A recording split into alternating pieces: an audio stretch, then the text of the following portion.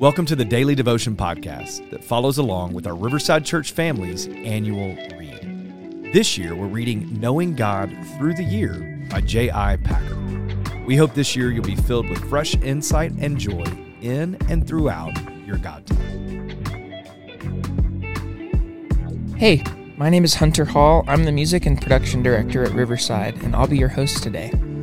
Today's reading is for Thursday, January 18th, and the theme is, Who is this child? Today's scripture is from Matthew chapter 2, verse 6. And you, Bethlehem, in the land of Judah, are by no means least among the rulers of Judah, because out of you will come a ruler who will shepherd my people, Israel. God has a plan. The disciple Matthew is actually quoting this prophecy from the Old Testament book Micah. It was prophesied 700 years before the birth of Jesus that a shepherding ruler for Israel would come from Bethlehem.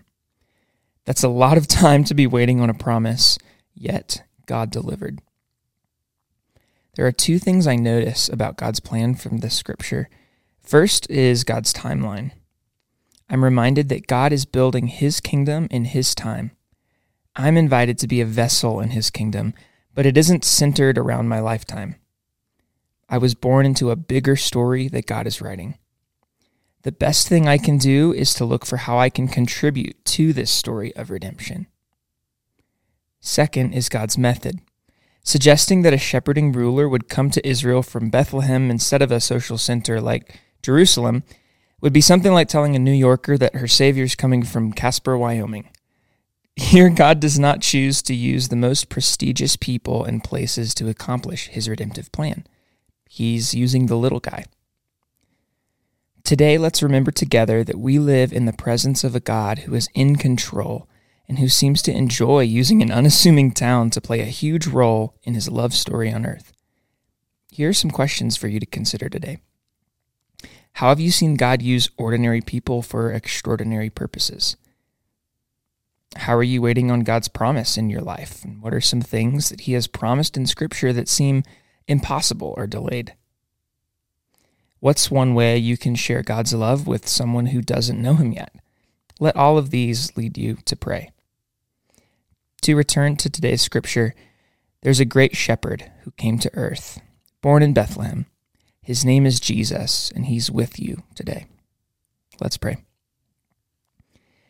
Father, thank you for your plan. We trust you. We know you're at work around us, even when it may seem slow, even when we don't see it. Thank you that you use even the small people, the even incompetent people, but you are a big God. You are a redemptive God. And you've invited us into this story, Lord.